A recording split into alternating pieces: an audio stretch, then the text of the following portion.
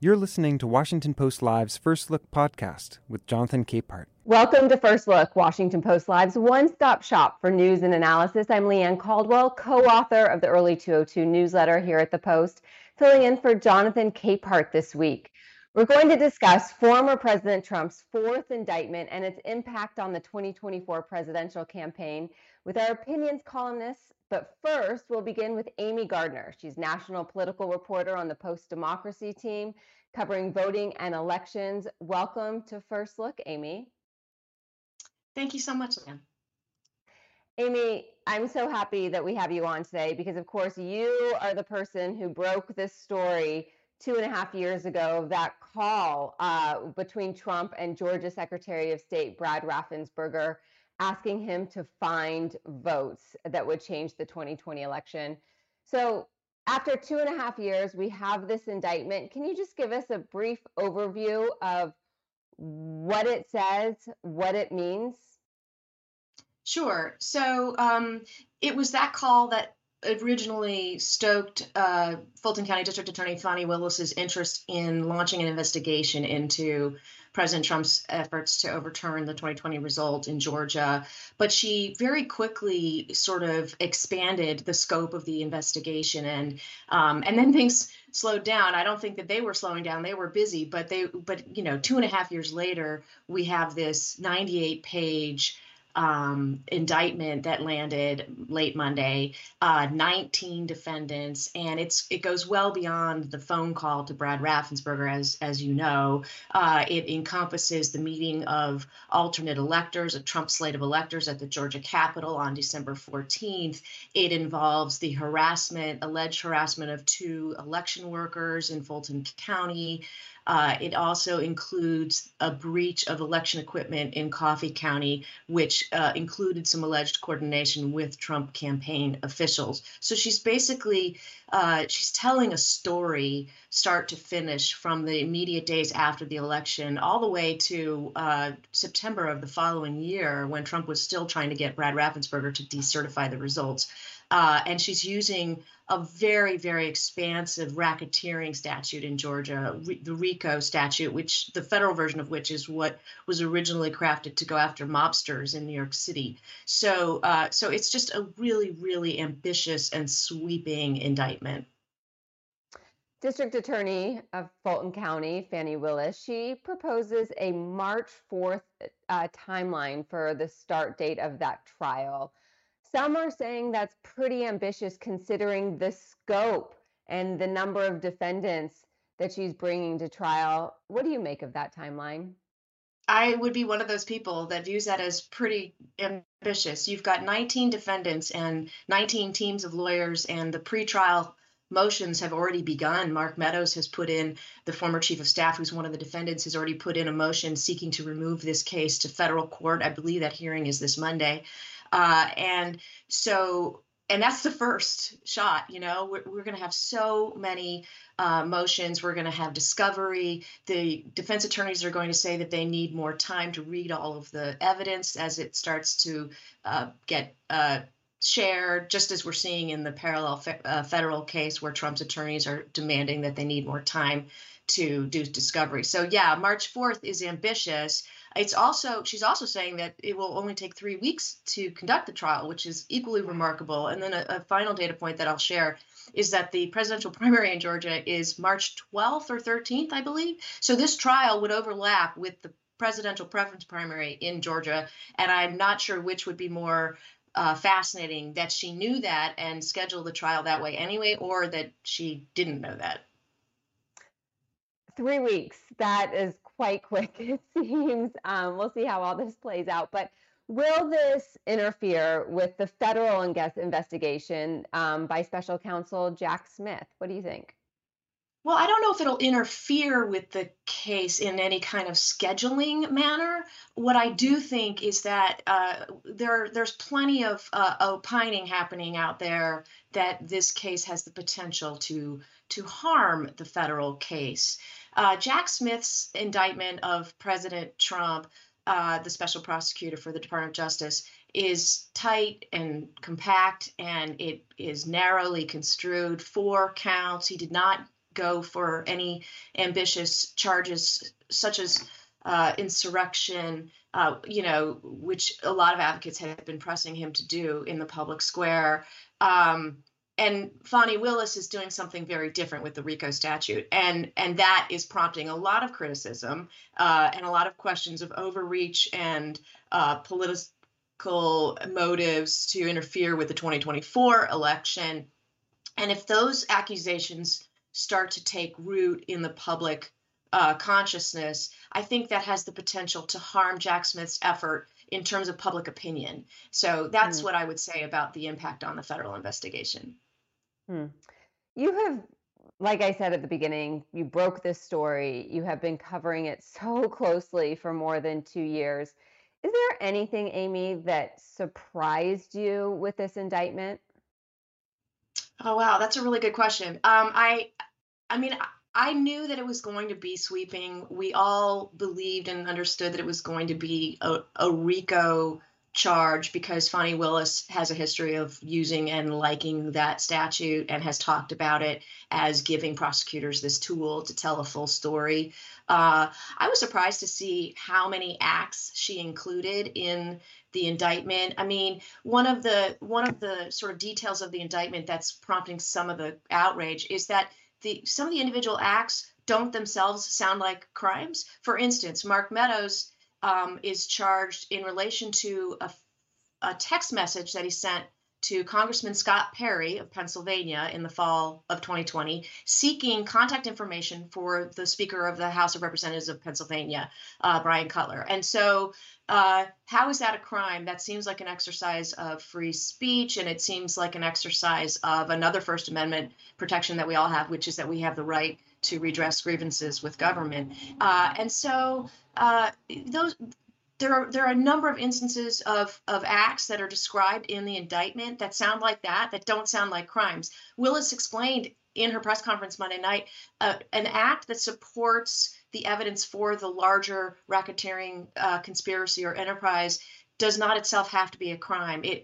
And in fact, a lot of these acts are described as being in furtherance of the conspiracy. But so while that's a tool that RICO allows her to use, it's also one of the details or aspects of the indictment that is prompting some of the public criticism.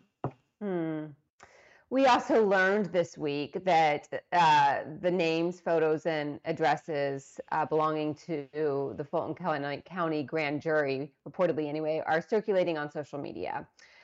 Pro-Trump forums and websites that have previously been linked to violent extremist attacks are part of this. Explain the safety concerns for grand jurors, and also why I was shocked that the names of the grand jurors were included in this indictment. Why did that happen? That is a function of Georgia law. In Georgia, grand jurors' names are public, so that's just a reality that they have to deal with, unlike federal cases.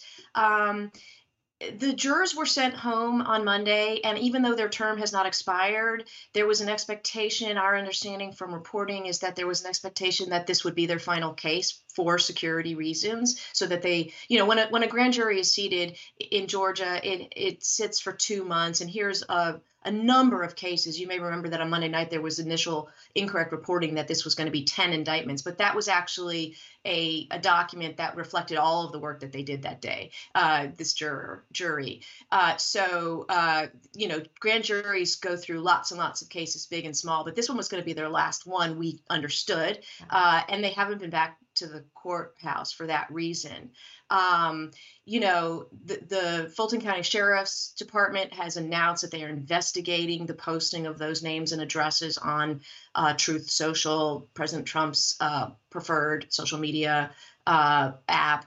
Although I do think it's interesting that Trump himself has suddenly shown a teeny bit of discretion. Yesterday, he announced that he was canceling his planned press conference on Monday to announce some report that allegedly would show that there was lots of fraud and that he's innocent. And he mentioned in his statement that was on the advice of his lawyers, who were telling him, please don't do this. Let's put this into a legal filing in our case. So perhaps there is some understanding that's starting to sink in among the defendants that they might actually be contributing to the evidence against them in this case if there continues to be threats or false statements or attempted intimidation of jurors. Amy, we are out of time, but thank you so much for your reporting over the past 2.5 years. It's been instrumental, and thanks for joining us this morning. My pleasure. Thanks, Leigh Ann. I'm going to continue the conversation now with our opinions columnist. Let me welcome in Deputy Opinion Editor David Von Drehle and opinions columnist Christine Emba. Welcome to both of you. Thanks for having me. Yeah, great to be here. Christine, I'm going to start with you. Trump is facing 91 criminal charges across 4 cases and 2 civil cases. Trump's legal team is asking at least one of those trials to be pushed to 2026. But looking at the calendar, if Trump doesn't get his way, he could be in the courtroom for most of the first 6 months of 2024, which is obviously the height of the Republican primary as well. How will that impact his campaign, do you think, Christine? Well, obviously, being in the courtroom instead of on the campaign trail would be a huge blow to his campaign. I would say that these indictments would be distractions to his campaign, except honestly, I think they might overwhelm it entirely. I mean, right now, as you just discussed, actually, there is a motion for the first trial to begin, I believe, the day before the Iowa caucuses, the first in the nation caucuses. Another trial would begin before the Republican primary. And obviously, Trump would have to be in the courtroom, communicating with lawyers, doing back and forth in his defense, while ostensibly also reaching the public. It does seem like a lot to juggle. So Donald Trump is still calling this a witch hunt. But yesterday we spoke with an influential Republican lawyer, Alberto Gonzales, of course, the former attorney general under George Bush. He says Trump was always going to get indicted. Let's listen to what he says, and we'll talk on the other side. I suppose because the former president has made a convincing argument that this is all aimed at him, and that the reason he's being prosecuted is because he's a front runner to receive the Republican nomination. But I've got news for him, and news for his supporters. He would still be investigated and subject to prosecution for the things that have happened, even if he weren't running for the office of the presidency. And there's no question in my mind that there would still be investigations, still be prosecutions, and it has so little, and certainly should have so little to do with the fact that he's a nominee for president. So, David, is this latest indictment, is this different? Is this a turning point? No, it's more of the same. But I agree with the former Attorney General that this was going to happen whether Trump was running or not. In fact, you can make a case that the reason Trump is running is because he's in so much legal trouble, and he sees running for president or potentially being reelected as president as a way out of his legal trouble. Mr. Gonzalez is exactly right. I mean, there's no denial that Trump had boxes of documents at Mar-a-Lago. There's nobody denying that Trump made the phone call to Brad Raffensperger, that they attempted to stop the counting of the electoral votes on January 6th. All these things are true. And so there's no question that the authorities were going to look at, are they legal? Which is what we're going to find out in these trials. But the idea that he was going to do all these things and not incur any legal trouble is just laughable. Christine, new polling by the Associated Press really echoes previous polling that shows that Americans are really divided on what they think about these indictments and Donald Trump. But one thing in the Associated Press polling that came out yesterday is that 16% of people, which is a small fraction, think that he's completely blameless, that he did nothing wrong. What does that tell you? Well, I mean, it tells us kind of what we've known all along, that Trump has a sort of core group of supporters who will defend him come hell or high water. Um, do they actually believe that he did nothing wrong? I'm actually not so sure of that. I think they may believe that some of these indictments are politically motivated, or that, Trump did some things that he shouldn't have done, but doesn't rise to the level of a criminal proceeding. But basically, they're willing to follow Trump wherever he leads. That's 16%, though, which, while, a meaningful slice of the electorate, is not, a majority. And in talking to voters, I was out in Iowa last week. It does seem that it's beginning to sink into many that Trump simply has a lot of baggage at this point, whether it's indictments, whether it's questions about his past performance and things that he said. So while there is that core base of Trump supporters who are never going to let him go, it does still seem possible that some people may be peeled away as further evidence mounts.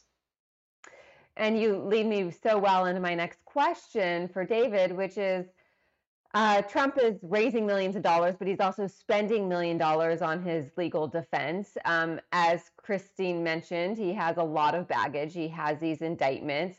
He has a packed primary calendar, a packed legal calendar. What do you think his biggest liability is right now? What's his biggest challenge? That he's Donald Trump. That there are no mysteries about him left, that everybody in the United States knows everything about him that they want to know, and they've made up their minds about him, for or against. That for him is a problem because the majority of Americans have made up their minds they don't want Donald Trump ever to be president again. So that's trouble. He's not going to teach us anything new. Oh my God, there's a new Donald Trump. He is what he is. Everybody knows what it is, and they know what they think about it. Let's move on to something else that is happening next week. Of course, the very first Republican primary debate. We still don't know if Donald Trump is going to show or not, but Christine, sources tell CNN that Trump's not going to participate.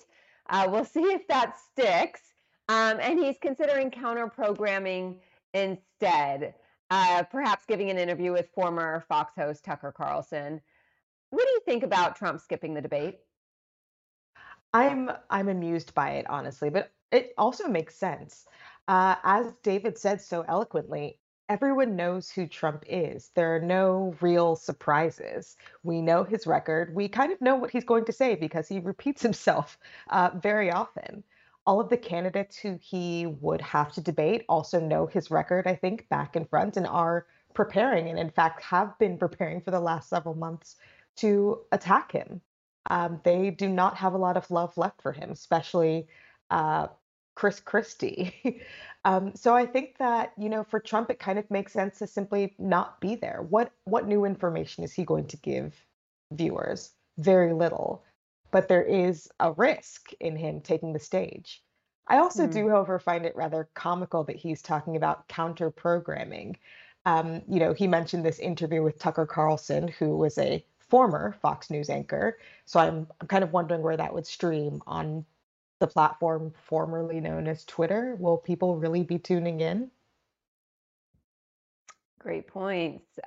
David, according to the New York Times, Ron DeSantis' allies have a debate strategy for him next week. It includes attacking Joe Biden, attacking the media, attacking aggressively Vivek Ramaswamy, and to defend Trump if he's attacked. What do you think about that strategy?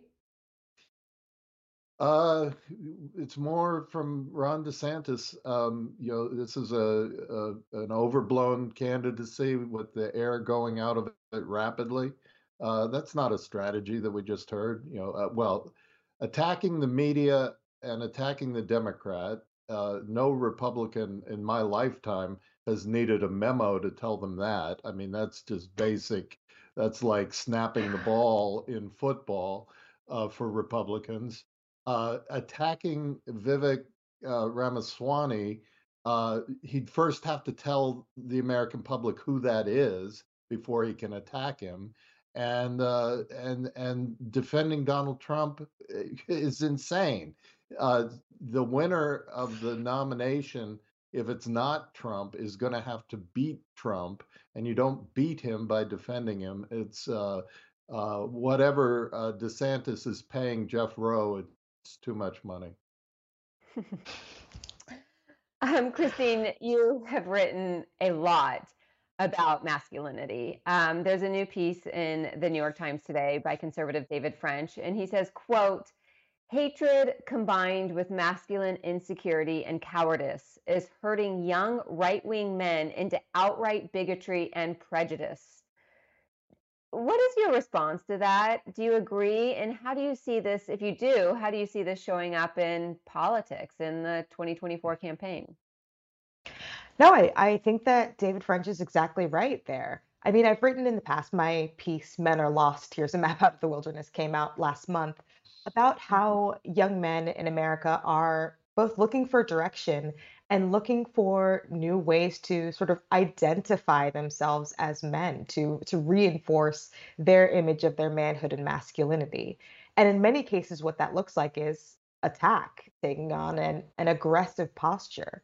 Unfortunately, when that leaks into politics, it can get very ugly. The things that we're seeing young men, especially on the right, adopt and attack are, forms of bigotry, attacks on women or the feminist movement, blaming liberal elites for whatever problems they're facing and attacking them in terms both gentle and very unkind. I mean, recently, just in the discourse, we've seen, speaking of Ron DeSantis, several of Ron DeSantis's sort of younger aides and advisors be, asked to leave the campaign because to both prop up the campaign in their own masculinity, they've adopted far right symbolism, sort of frankly fascist imagery, in an attempt to seem tough. And that is a very unhealthy direction for our politics in America to take right now.